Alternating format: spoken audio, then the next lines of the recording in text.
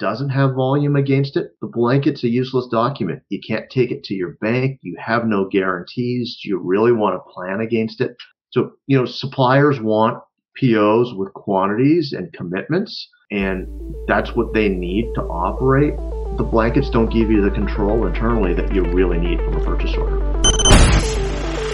Growing a business requires a holistic approach that extends beyond sales and marketing. This approach needs alignment among people, processes, and technologies. So if you're a business owner, operations, or finance leader looking to learn growth strategies from your peers and competitors, you're tuned into the right podcast. Welcome to the WBS Podcast, where scalable growth using business systems is our number one priority. Now, here is your host, Sam Gupta. Hey everyone, welcome back to another episode of the WBS Podcast. I'm Sam Gupta, your host and principal consultant at independent ERP and digital transformation consulting firm Elevate IQ. When it comes to blanket orders, the business community has mixed feelings about whether they add real value to the business, but their implementation could be all over the place as well. The legacy systems that didn't support the blanket order functionality natively had to come up with creative ways to handling them. These creative ways might include canceling the lines and adding new ones as the quantity gets released. Or they could be as dramatic as creating a completely new order. Irrespective of whether you like it or not, you will end up dealing with blanket orders as they might be driven by factors such as commodity pricing or securing critical components needed for your supply chain. So where do blanket orders make the most sense? In today's episode, we invited a panel of cross-functional experts for a live interview on LinkedIn who brings significant expertise to discuss the pros and cons of blanket orders, business processes, best practices. We covered many grounds, including the difference between contracts, regular orders, and blanket orders, and whether the blanket POs should be used. Finally, we discussed several other concepts related to blanket POs, such as blanket orders for commoditized products such as MRO, inventory, and for the critical items, and for the items where price fluctuates significantly.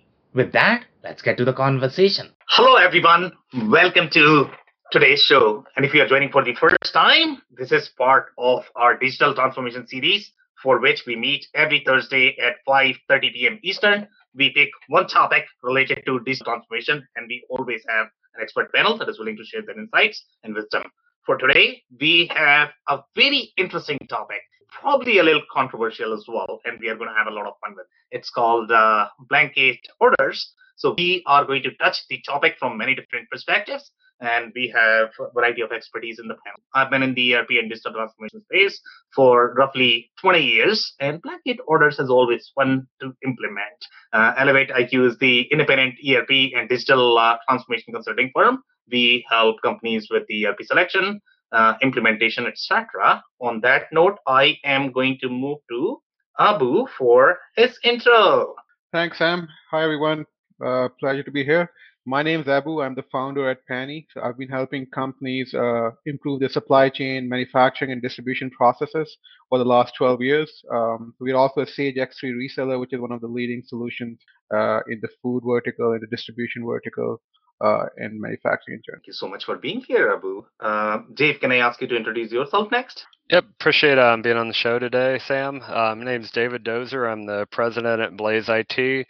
We're a solution provider specializing in cloud ERP solutions for mid-sized manufacturing and distribution companies. Seen a lot of different flavors of purchasing over the years and blanket purchasing, so I think it'll be a great discussion today. Okay, amazing. Thank you so much for being here. Brent, can I ask you to introduce yourself next? Sure. So Brent Paracopi. I've been a procurement leader and consultant for about 25 years now.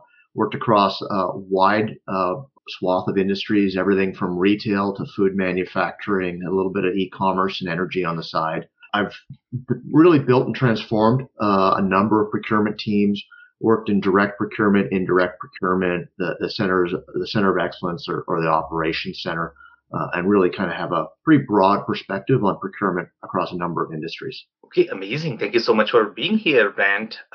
Michelle, joining for the first time. Can I ask you to introduce yourself now? Hi, Sam. Thanks for having me. My name is Michelle Thompson, and I've held a variety of roles in sourcing, procurement operations, supplier diversity, and I've done several procure-to-pay implementations.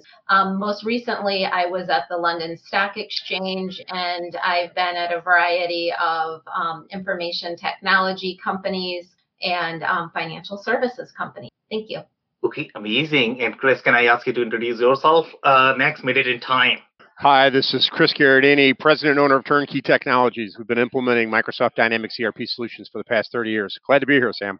Okay, amazing. Thank you so much for being here, Chris. And if you're in the audience and joining for the first time, make sure you guys post your questions and comments. We typically try to cover it during the show.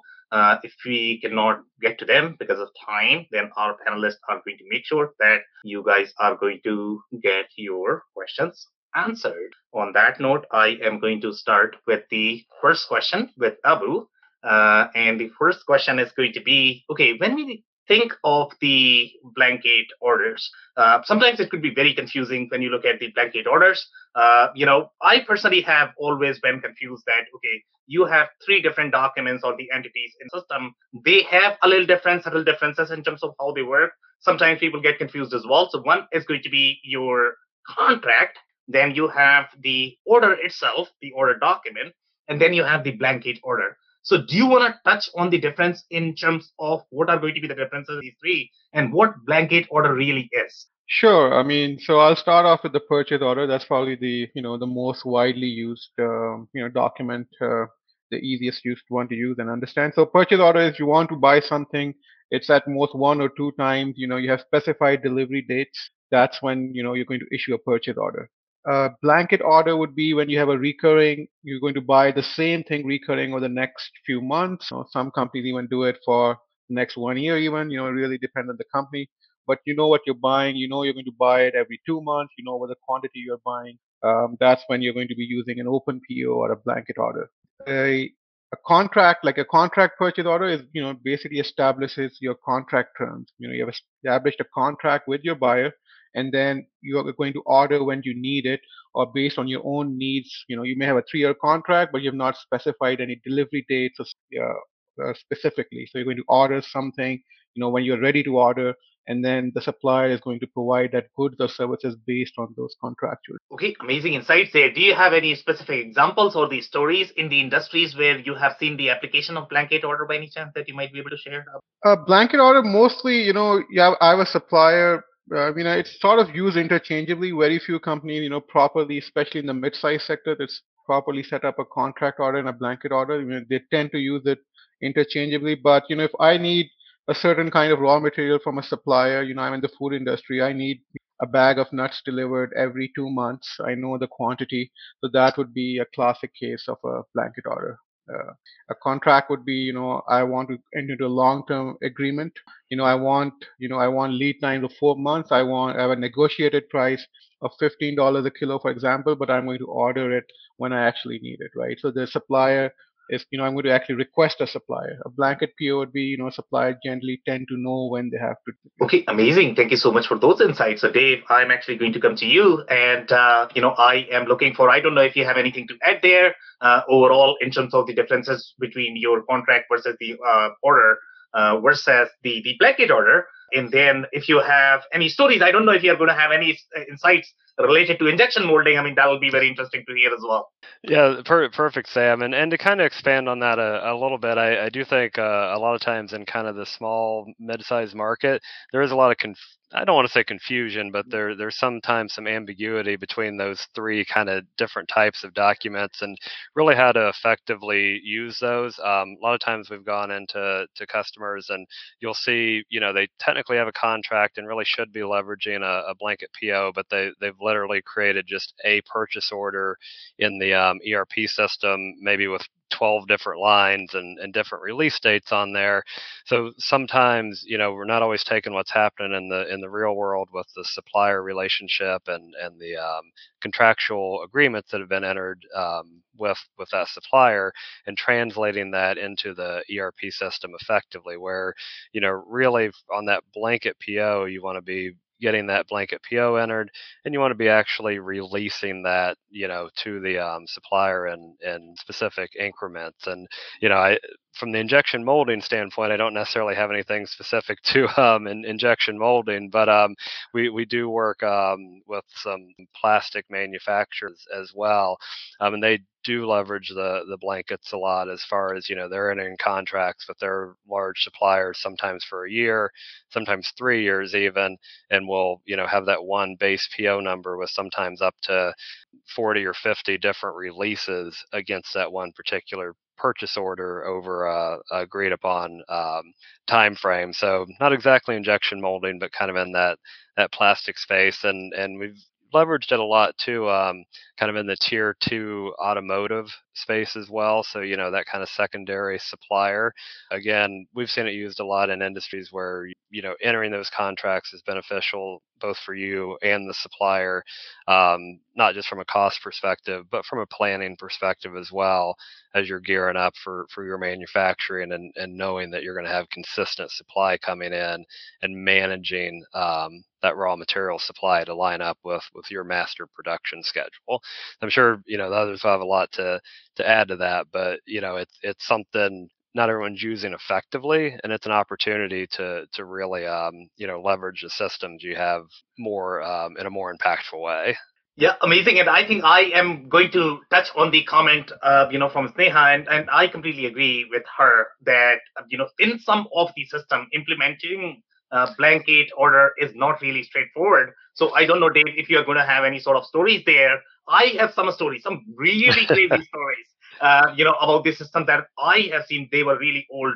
I don't know if blanket orders really existed in 1960. Maybe we'll have a history lesson from Brent. Get you some history on that for sure. Yeah, and I will say over the years I've had the opportunity to work with some different ERP systems, and this is one area with the blankets that, at least from my experience, a lot of times in finance, the debits, credits, credit, things are very consistent, but man, it's all over the place with the implementation of how to manage blankets, and it varies dramatically by ERP system, and it can be a challenge, and it isn't always a very straightforward thing. I've seen some where it is a kind of cumbersome process just to manage those, and you run this whole separate utility to release them and do all of that. So it does, depending on the system you're using, some of them don't really do it, and you kind of have to band-aid your way and hack your way into getting the system together. And then some of the ones that do, it can still be a little bit of overhead to manage that. So it's another area where,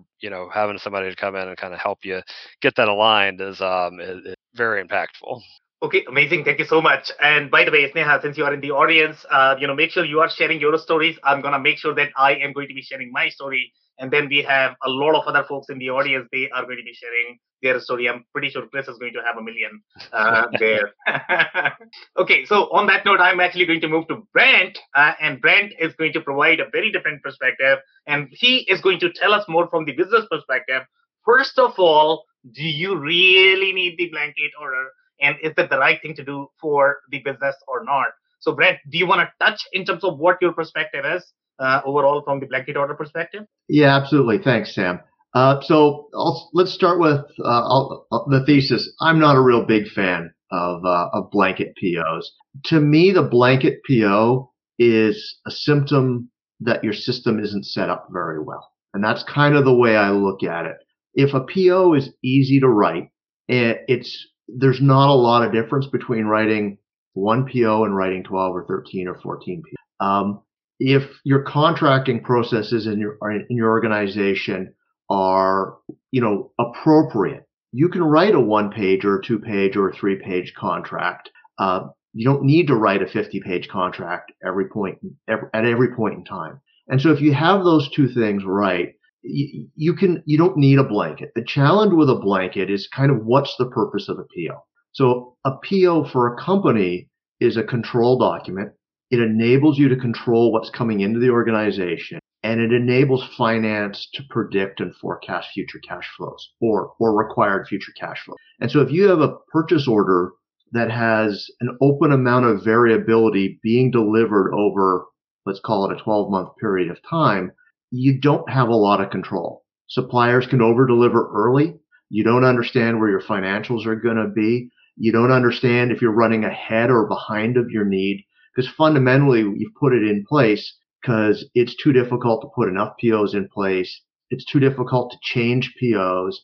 And so I'm going to tell you that generally once you put that in place, you start to lose control, or your level of control goes down.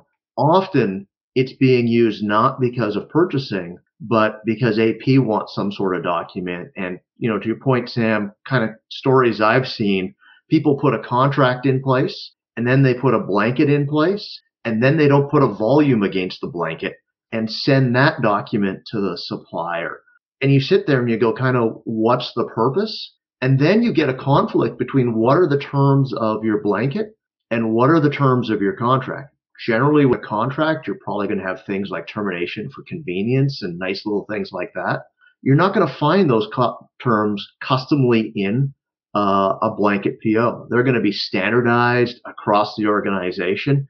And in fact, your blanket could end up in conflict with your contract if you've written a contract and you're using the blanket as an AP management tool.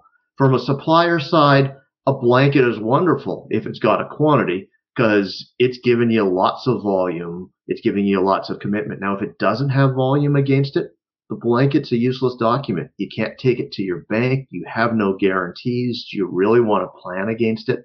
So, suppliers want POs with quantities and commitments, and that's what they need to operate. The blankets don't give you the control internally that you really need from a purchase order. Okay, so very interesting perspective there. And I am going to offer some of the examples that I have seen during the comments, when I was putting together this show. Some people commented, especially with the supply chain situation at this point of time, their life is sort of saved because of the blanket order, right? So number one thing is they are able to secure the volume. And you are right that, if you don't have the volume printed on your blanket order, then what's the point of a blanket order? So ideally you want to have that. So Brent, I want you to clarify your position a little bit. So are you completely against blanket order, or would you like to see the volume and the price as part of blanket order, so that, let's say, if you have situations such as of today, where we are going to have the supply chain disruptions, so you can be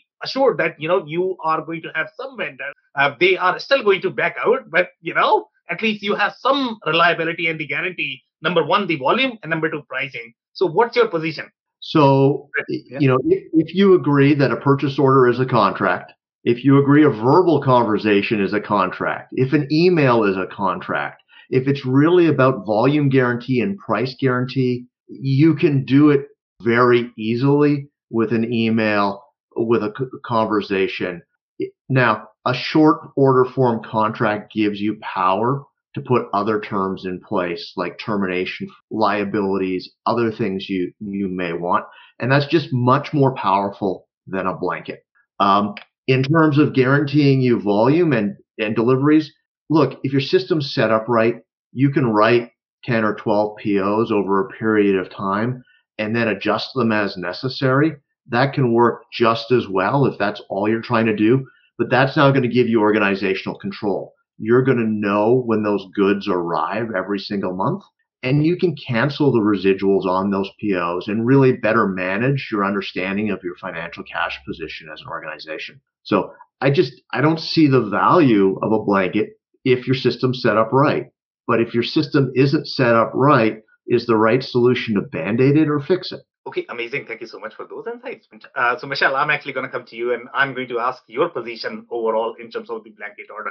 So from my perspective, when I look at the blanket order, so I mean, when you are signing any sort of purchase order, there's going to be a sales order for the other party. And typically the way they are going to work is, okay, if I have blanket order, then I have some assurance from the customer that how much inventory I'm going to be keeping. So let's say if I am working with 10 different customers, I know that 2 are probably going to back out, but I can at least rely on 8 that they are probably going to be ordering whatever they had mentioned in the blanket PO. In my mind, that's the purpose of the blanket order, right? If you do this in the form of a PO, the other party does not have any sort of liability. And how are they going to produce the inventory? There's no way for them to forecast. So what is your position overall in terms of the application of blanket order? So I think there's definitely some pros and cons to the blanket orders. I totally agree with what you just said, Sam. And then, Dave, I think you had a lot of great points as well, too. So to me, I think it depends on the specific item you're ordering. I like blanket POs for low risk items specifically. You can also use them for maintenance, MRO type orders as well. And then, Sam, like you're saying, for the inventory as well, I think if it's, I do think you have to do your upfront work, though, and make sure, okay, is this something that we can forecast? Do we have a good relationship with the supplier? I think that's huge. Are we going to use this supplier, for a time period? So making sure there's no issues with the supplier, no quality issues with the product before you do a blanket PO. So I think all those items are important. You also have to understand, based on what you're buying, is it a commodity or something where the price is going to fluctuate? So have you agreed to a price for your blanket, and then, you could have gotten it, less expensive?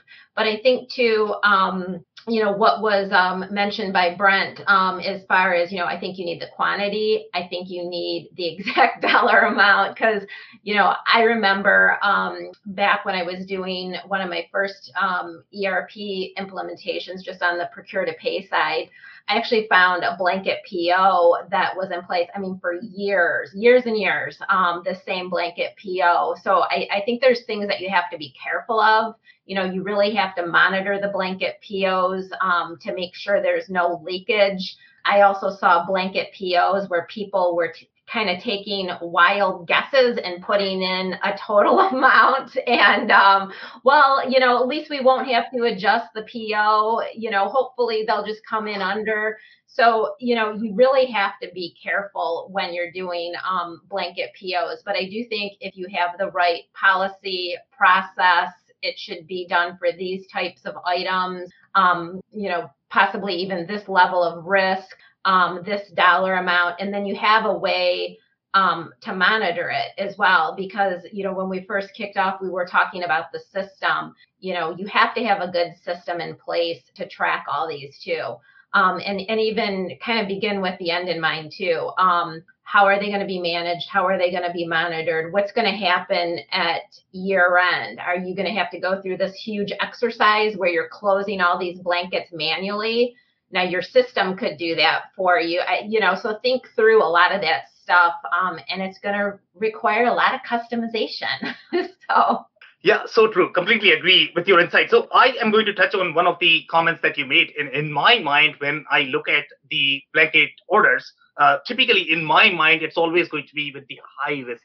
Okay, I have seen this in industries such as, for example, if you go to steel, okay, the price fluctuates a lot. And they typically not only create the blanket order, they are literally going to store the inventory. Okay, so that's how crazy steel industry is. In the other industries where you are not going to find the items very easily, then obviously they have to have some sort of contract in place in fabric and rug. That's very, very, very common. So now from your perspective, you mentioned that, you definitely want to have for low risk and MRO. In my mind, when I think about this, in case of low risk item, you can get them anyways. So why are you doing, and MRO items are going to be similar as well, because they are going to be low risk, right? It's, and again, for me, this isn't industry specific. You look at, all of your reoccurring buys with the same supplier for, in my experience, we had tons of reoccurring buys, low level, low dollar amount, low risk. So we put those on blankets. But again, it depends on your industry. If you have something that, your example with steel is perfect, that might be something you'd want to put on a blanket PO if you could lock in to a price. Now, a lot of the things that I've been sourcing recently, and this was before the chip shortage, Now, the prices always typically come down. So I was always, really careful there. But again, like you're saying, yeah, you want to lock in so you can get that price. So they'll keep that inventory on site for you. The only thing too I worry about with a blanket PO is typically, and again, it would depend on the supplier and your relationship, but you don't always have the ability to cancel a blanket PO. So. Yeah, and I can see some merits about what you mentioned about the low risk and the MRO items, and the reason why companies might do that is to reduce the admin efforts. Yeah, convenience, reduce the admin, and then sourcing focuses on the more strategic. So, and again, it depends on the industry. Yep. Completely agree. Thank you so much, Michelle, for those. And Chris, I am going to come to you. So obviously you have seen a lot in terms of the contract, PO, and the blanket orders. And if you have seen any combination of those, because in my mind, I think there will be some combinations as well. Because Brent is right that if you simply have a blanket purchase order, that's not a real contract. So I don't know if you have seen companies doing both. I've seen them all. I've seen them all, Sam. And the magic word for the plastics guy is injection molding is silos. So as you think about, and you guys are dancing all around it, is by industry. So I've touched on a number of different industries that all use blanket POs very efficiently and effectively, but it's not all industries. It's not all products that you're buying. I'll give you some examples here. So again, a few different ones. So for example, I deal with St. Louis Airport. So why would they use a blanket PO? Salt. We need 1 million tons of salt. And so to your point, this is a commodity that they reserve an allocation of inventory at a price for 1 million tons. Okay. And those guys can just drop off truck after truck and they continue to receive against the same PO. Varied quantities. Who cares? The injection molding guy, raw plastic. The guy comes back, he fills up a silo. He's got a blanket PO that he did a strike price for 200,000 pounds or 2,000 tons or whatever of materials at a price. And these guys can show up with a rig and they can unload and fill up all of his silos and that's it. And they just receive whatever quantity shows up. We got another guy's a chemical processor. He buys polyurethane. Okay, so same thing.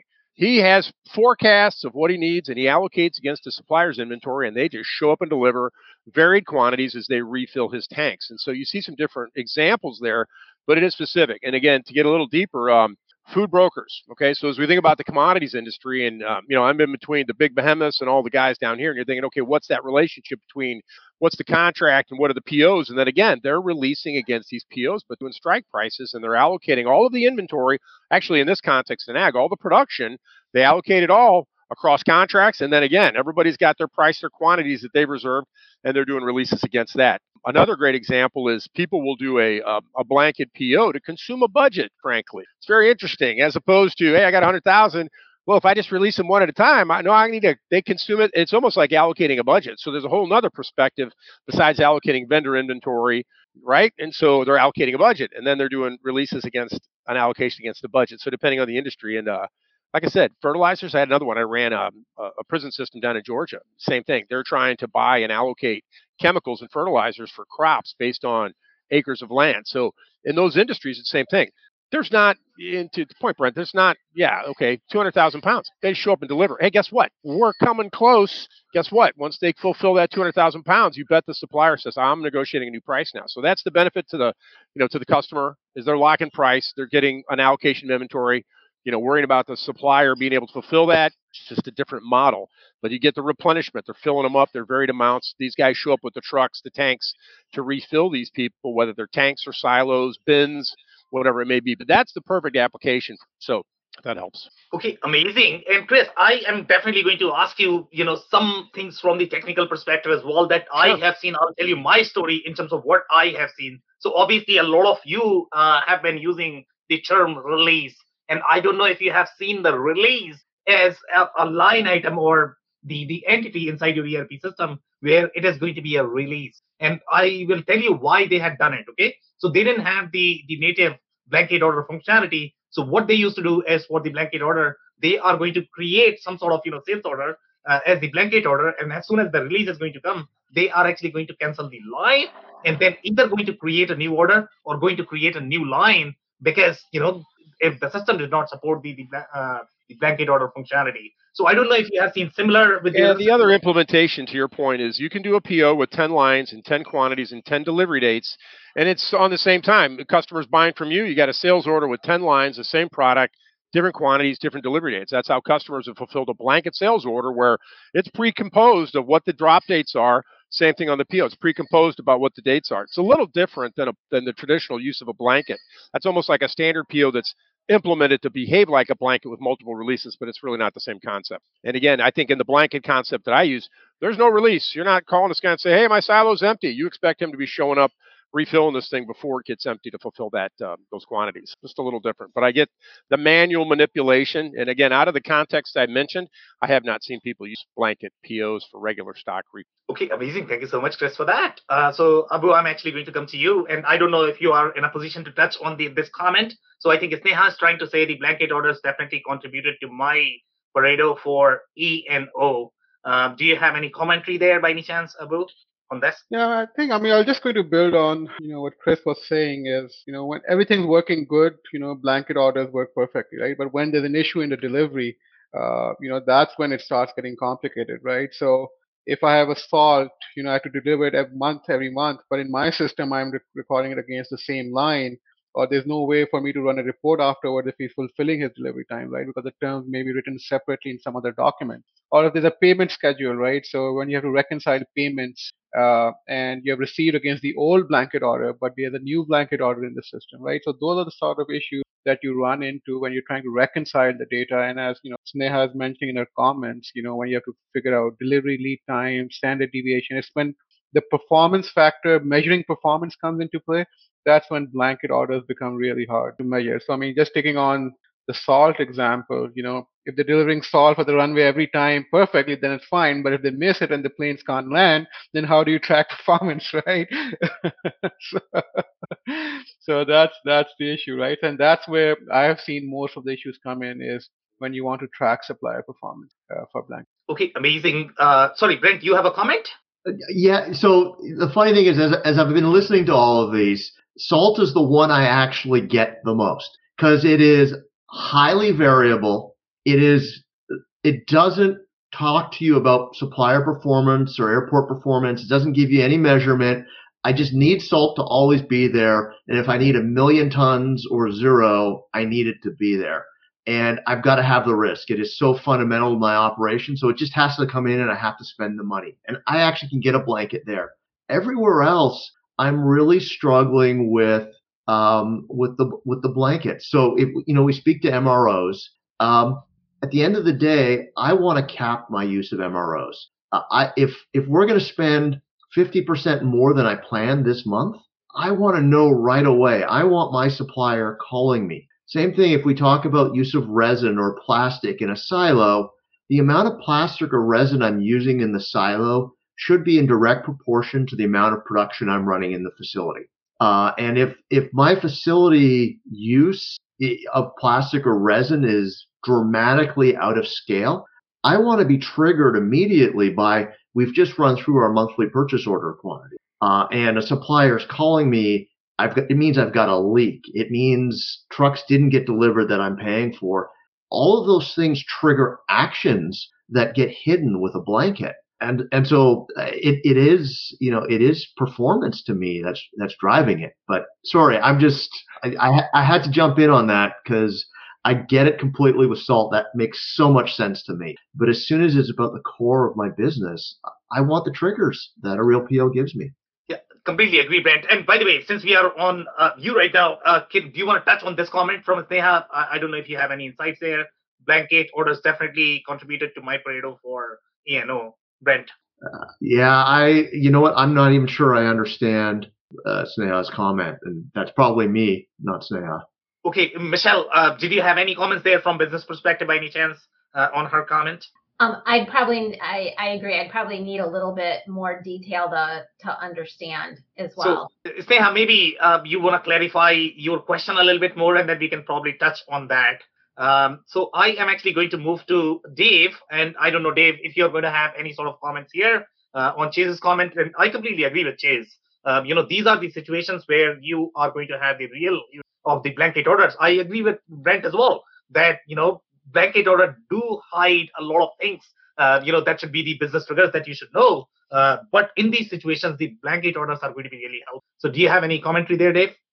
Yeah, I think one theme that's kind of emerging from the discussion as a whole here is, there's a technical side to managing blanket orders, and there's somewhat of a disconnect between that technical side and then the real life side of living this and what that means for your, relationship and interaction and vendor management and reporting, on the vendor management there. And I think kind of what Chase is maybe alluding here to is, that once you enter into that blanket contract, there is very little transparency.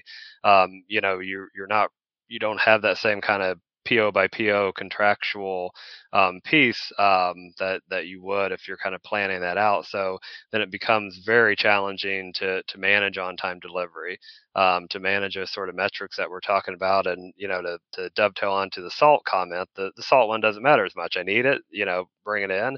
And it doesn't matter, just keep it going. So it poses a lot of, kind of business and process and even legal challenges on that side, more so really than, the nuts and bolts of the technical piece of it. I will say in some of the industries we worked with, though, you're almost kind of forced into a blanket. And in some regards, we work with one distributor that distributes golf equipment, as an example. So every year they have to issue a blanket, to kind of the big manufacturers of the golf equipment there, because that's your only way to lock in and guarantee, that you're going to get that. And that kind of goes back to some of Chris's comments around the allocation of goods. And, so there's a lot of challenges and moving parts and, like mentioned, even legality that goes into the whole process, really.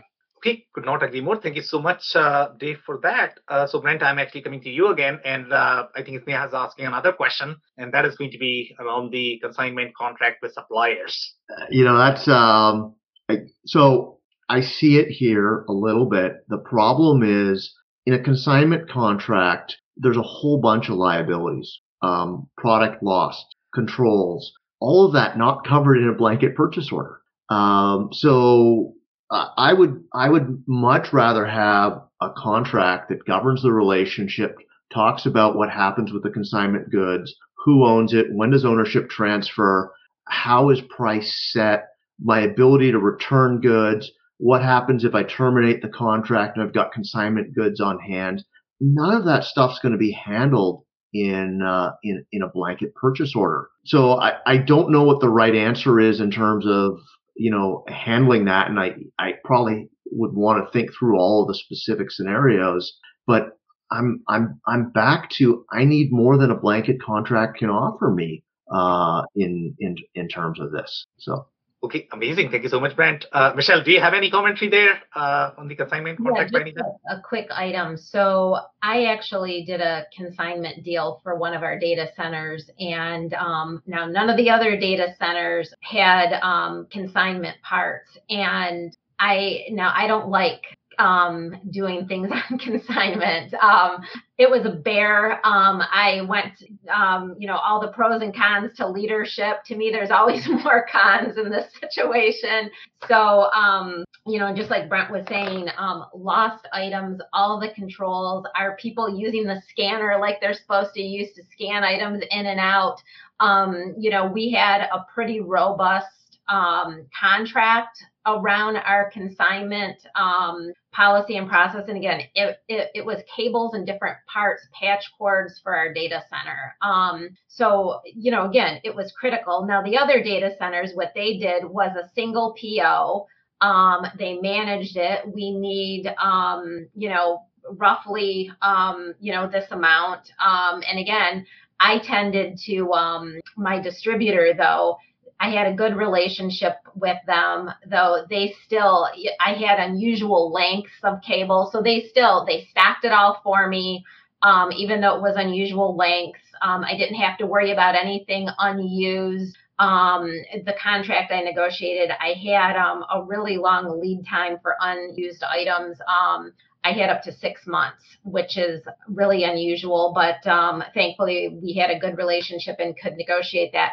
But yeah, the consignment program never worked well. So I can, Sneha, we'll touch base offline on consignment. Okay, amazing. Thank you so much for those insights. And Chris, I'm actually coming to you, and I don't know if you're in a position to touch Kathy's comment here. I'll read it for you.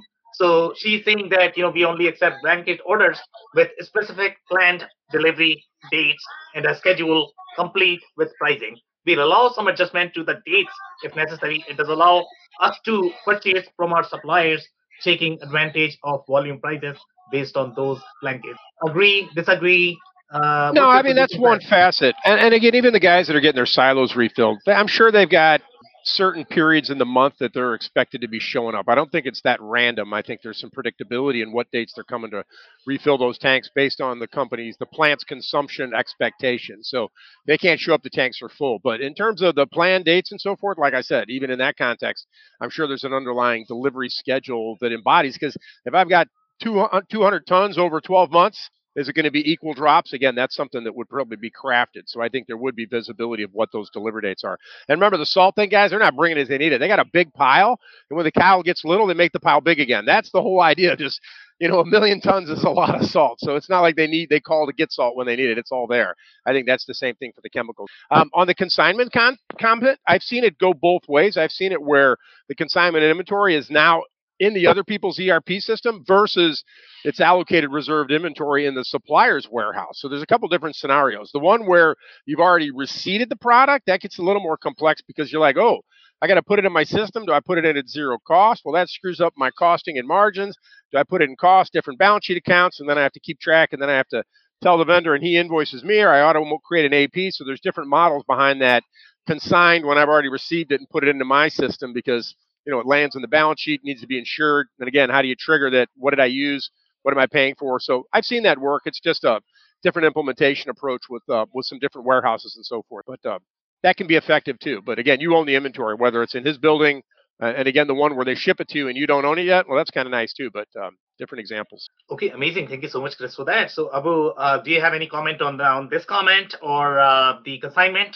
Yeah, I mean, consignments are very hard to manage, right? I mean, there's so many different scenarios. Sometimes you don't own the inventory, you only pay for it when you use it, right? So similarly, on the sales side, if you're a retailer, you have the inventory, but you don't really own it, right? So your supplier only invoices you when you actually sell it.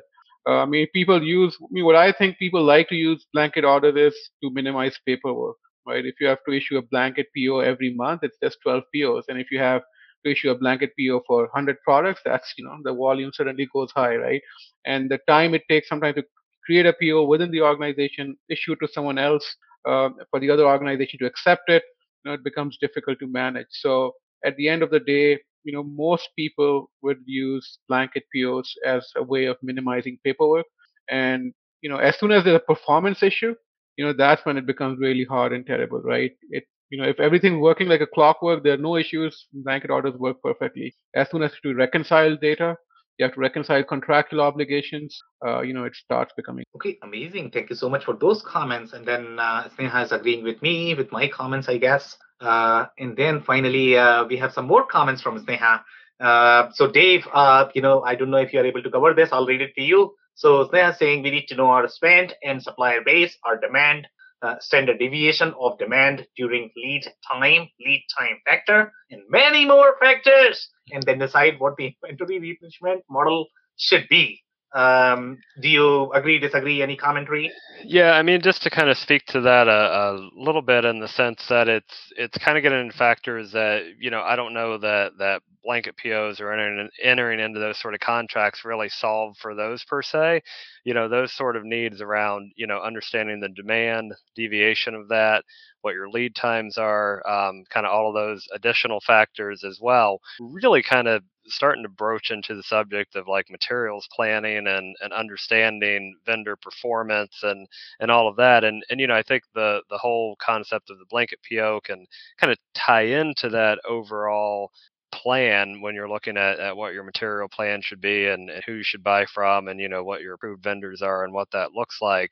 But really a lot of those complexities are coming down to vendor performance, delivery, quality performance. So as you're going through inspection and, what sort of defects and things like that you're having. Ultimately all of that could eventually feed into, kind of a contract. And I guess too, whether or not we should pay for that contract, depending on how good or bad the vendor's doing. So really, it's like a lot of things where as you really start peeling the onion back, so to speak. In this case, the blanket PO is a portion of that, but we're really getting into what your overall procurement plan as an organization kind of starts to look like, to be honest. Okay, amazing. Thank you so much, Dave, for that. So, Brent, I'm actually coming to you, and we have some more intel here in terms of how companies are handling the POs. So, I don't know if you agree with this. So, we have Stephanie in the room, and she's saying that we are like at these companies where we do blanket POs only with the delivery schedules. And this was Kathy's comment before. We only accept blanket orders with the specific planned delivery dates and are complete with pricing. So I'll come back to probably the first thing I said, that the use of blanket POs is a symptom that your system isn't set up right and that it's too hard to write a PO. If I know when I have all of my delivery dates and I know all of my prices, why am I writing a blanket PO where I lose all of my controls? Because it's easier to write one PO rather than write 12 POs or whatever that is. It's come back to get your system set up right, so it's not difficult to manage a large number of POs, and it's not difficult to change a large number of POs. Kathy does have one comment in there that did get me thinking. And if you are a small purchaser and you don't have leverage over your supplier, and your supplier has said, hey, if you put $100,000 on one purchase order, I'll give you a 2 or 3% rebate on that. And splitting it out over 12 delivery dates on one purchase order, and that gets you that rebate, I can understand doing that. Now, if you're a mid-size or larger company, you should have the leverage to say, look, I'm giving you this volume over the year. You give me that discount on every purchase order, and I'm going to write you 12 purchase orders instead of one. But I can see it in this one circumstance that if you really don't have the power to negotiate. The hard thing now is, though, managing your organization. Are you allowing yourself to default to that because it's less work for your team to negotiate the right amount of controls? Or is it really you don't have the power with your suppliers? And I think that is now, that's a management of your people issue, which is a whole other conversation. Okay, amazing. Thank you so much, Brent, for that. So, Michelle, I'm actually coming to you, and I think Sneha's clarifying her comment. So, I don't know if you're going to have any comment there. I am going to read it for you. So, Sneha saying that was my comment. If blankets are too long, say 1.5 years, there's a chance that you up buying inventory you don't need, which eventually ends up in excess and obsolete. I think that's what E&O. Oh, okay. Really helpful. So no, Sneha, I think that's a great point. That's actually one of the items that, I had written down even in my notes here, is to just be really careful as far as forecasting, and, you still have to have a really good contract, so your blanket doesn't replace a master agreement. So again, you should determine up front what happens in an instance like that. So those are some of the things that should be in your contract, quite frankly. And then it depends, because like I said, I've seen blanket POs where they're always limited to calendar year, but then, like I gave the example earlier, I saw one where it was long, and I believe it was close to 5 years, which is crazy. I was shocked when I saw that, and so clearly stuff wasn't being managed, because again, like we're all saying, you have to have the system set up right too, but then it has to, there has to be some other management, and the transparency isn't always there. And again, that's why I started off with, the low risk items, because we don't like the fact that we don't have the transparency. We don't want people to think that, I've got this open checkbook now, to spend all this. I'm from a company that grew by acquisition. Strategy is always changing. Things are always in flux. So again, the performance factor, the lack of transparency. I think Chase mentioned the transparency issue too. And just, you really have to manage the heck out of it. And, there could be issues too, where what if there is an issue with the product? I think your contract would also need to take that into account. Do I need to negotiate pricing for a like or alternative product if there is an issue? So, a lot of different ways to do this. So. Okay, amazing. Thank you so much for those insights, Michelle. So, Chris, I'm actually coming to you, and I don't know if you want to cover this comment or the question. And after that, we are going to open up the floor, and then anybody can take the comments. Couple things is we go back to the silos and the tanks. The good thing about that is they just can't take any more inventory if they're full. So that whole premise is I always want my tank full. So you know what? It's not like, and I would agree that in the model where you've got a blanket PO and the stuff is going on your warehouse floor, somebody needs to be checking about, are we using it?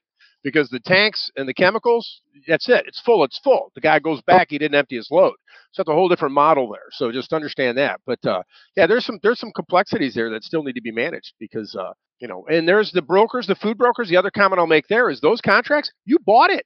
This isn't, I got a contract for $200,000. I don't have to take that delivery. They expect you to take all that grain, frankly. So in that context, you actually bought the $200,000, and then you're doing releases against that in a different manner as you need it for your production. But again, if you bought 200,000 pounds on the contract, you bought it. A little different model than the chemical where I've got a 12-month contract at a set price. And well, hell, you just didn't use all that consumption, so your tanks didn't get filled as much. And in the end, you didn't really fill that entire blanket PO. So again, by case, I think you're going to see different things. And I agree on if your ERP's tuned up for other products to generate POs based on min-max replenishment or, on-demand type of manufacturing with lead times, there's a lot more control there. That's for darn sure, because you're driving those consumptions based on or purchases based on usage.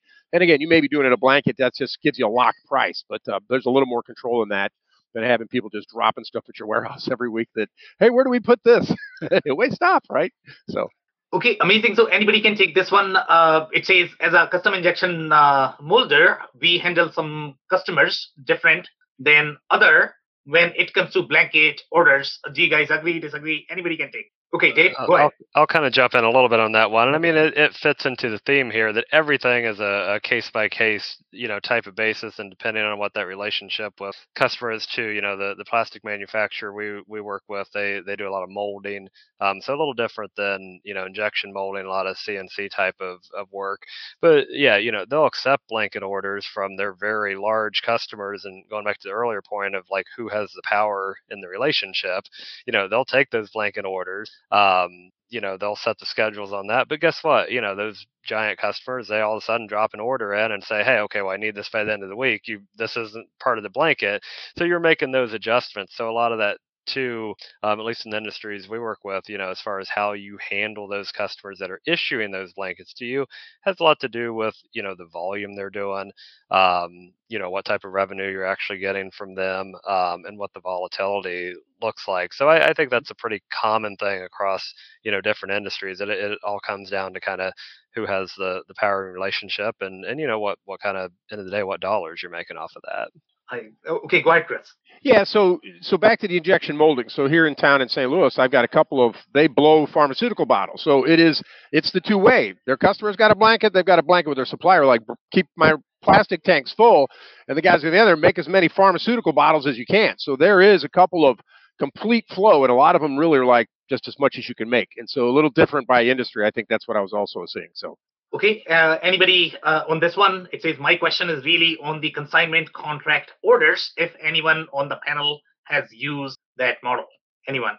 Okay, Michelle, go. So when we had this type of program in place, it was the type of model where they delivered everything and we didn't own it until we used it. So that was the model that we used. And then I can get into more detail offline as well. Okay. When I had that model and something similar to that, really what I've done is they invoice me at the end of the month and we create a purchase order that matches what the invoice is. That's what we did. Right? Like Yeah. You got to look at it. Is that best practices? Hell no, that's not best practices either. But is leaving them an open purchase order for a very large sum of money representing multiple months of the same thing happening a better process? What's the best? What's the least risk? Yeah, Dave, go. And I'll say maybe it's important too, and kind of looking at Kathy's comment here around some of their customers share their inventory and their manufacturer to fill those low items. There's some parallels, but also probably some distinction that should be made between true kind of blanket purchase contract versus vendor managed inventory, and those kind of again contractually and from a service standpoint, how those two things maybe intersect, but then are also a little different as well, and that's probably a whole other conversation to get into, but again, that's where complexities fall. All right, amazing, guys. So the only thing we can take right now is going to be closing advice. Abu, what would be your closing advice, please? For me, I think, in my opinion, when deciding to use it, you have to factor in the marginal benefit of using a blanket order versus using a purchase contract and having a more controlled process by issuing delivery requests or purchase requests. So depending on the product, depending on the dollar value, and depending on the importance of that product to your overall business strategy, that's how you should make the decision. There's no real right or wrong answer. So depending on those factors, it's a business decision that has to be. Okay, amazing. Thank you much for that. Dave, what would be your closing advice? I'll just say through the course of the last hour, Brent has convinced me to never suggest using a blanket order ever again. But in all seriousness, it is something. It's about what your business needs. How to align that with the ERP system. And this is really one of those categories where it is much more about the vendor relationship and contract management, more so than the technical nuts and bolts of it. So it's going to be different for everyone. Okay, amazing. Thank you so much for that. And Brand actually came with a very focused purpose here in recruiting somebody, and he has already recruited Dave. Good job. Okay, Brand, closing advice, please. Look, I think we all agree on the panel that using blankets compromises control and risk. Fundamentally, that's what's happening. There are some circumstances where it does make sense. Yeah. But if you're configuring a system from the beginning, you should be trying to figure out how to get rid of as much of the administrative work as you can to optimize your controls. And if there is a little bit left over that you need to do it on blanket, really understand what you're setting yourself up for the long term. Completely agree. Thanks for that. Michelle, what would be your closing advice? I second everything that's been said here. Great advice. And one thing you can do too, just really understand the item that you may want, the item or the service that you may want to get the blanket PO for. And we've talked a lot about systems and management and transparency and the vendor performance. With our systems, we have a test system or a sandbox. Take it through that and see how it's really going to work. Go through the whole process and even have the business potentially involved to get an understanding. Is this going to be a mess? Does it make sense? How are we going to really manage this in real life? Could not agree more. Thank you so much, Michelle, for that. Chris, what would be your closing advice, please? Just like everybody said, do your analysis and find that right opportunity where it gives you the advantage and the control and the transparency. And again, the rest of it, just make sure you've configured your replenishment methods correctly so you don't have to use that if it's not appropriate. Okay, amazing. Thank you so much, guys. So that's it for today. If you joined for the first time, this was part of our digital transformation series, for which we meet every Thursday at 5:30 p.m. Eastern. We pick one topic related to digital transformation. We always have a very exciting panel that is willing to share their insights and wisdom. So make sure you guys are going to be here next week. We are going to come back with another topic. On that note, thanks everyone for your insights and time tonight. Have a great day. Take care. Thanks. Thanks, Sam. Thanks, everybody. I cannot thank our guests enough for coming on the show, for sharing their knowledge and journey. I always pick up learnings from our guests, and hopefully you learned something new today. If you want to learn more about Chris Gherardini, head over to turnkeytech.com. It's turnkeytec.com. If you want to learn more about David Dozer, head over to blazeitweb.com. It's blazeitweb.com. If you want to learn more about Abu Asif, head over to pannimanagement.com. It's PANNIMANAGEMENT.com. If you want to learn more about Brent Parakopi, follow and connect with him on LinkedIn. If you want to learn more about Michelle Thompson, follow and connect with her on LinkedIn. Links and more information will also be available in the show notes. If anything in this podcast resonated with you and your business, you might want to check other related episodes, including the interview with Pete Gret, who shares his insights into inventory access and obsolescence. Also the interview with Colby Young, who shares his insights on the nuances of PO lifecycle and why it is critical for seasonal businesses such as cosmetics. Also, don't forget to subscribe and spread the word among folks with similar backgrounds. If you have any questions or comments about the show, please review and rate us on your favorite podcasting platform or DM me on any social channels. I'll try my best to respond personally and make sure you get help. Thank you, and I hope to catch you on the next episode of the WBS Podcast. Thank you for listening to another episode of the WBS Podcast. Be sure to subscribe on your favorite podcasting platform so you never miss an episode. For more information on growth strategies for SMBs using ERP and digital transformation, check out our community at WBS.rocks. We'll see you next time.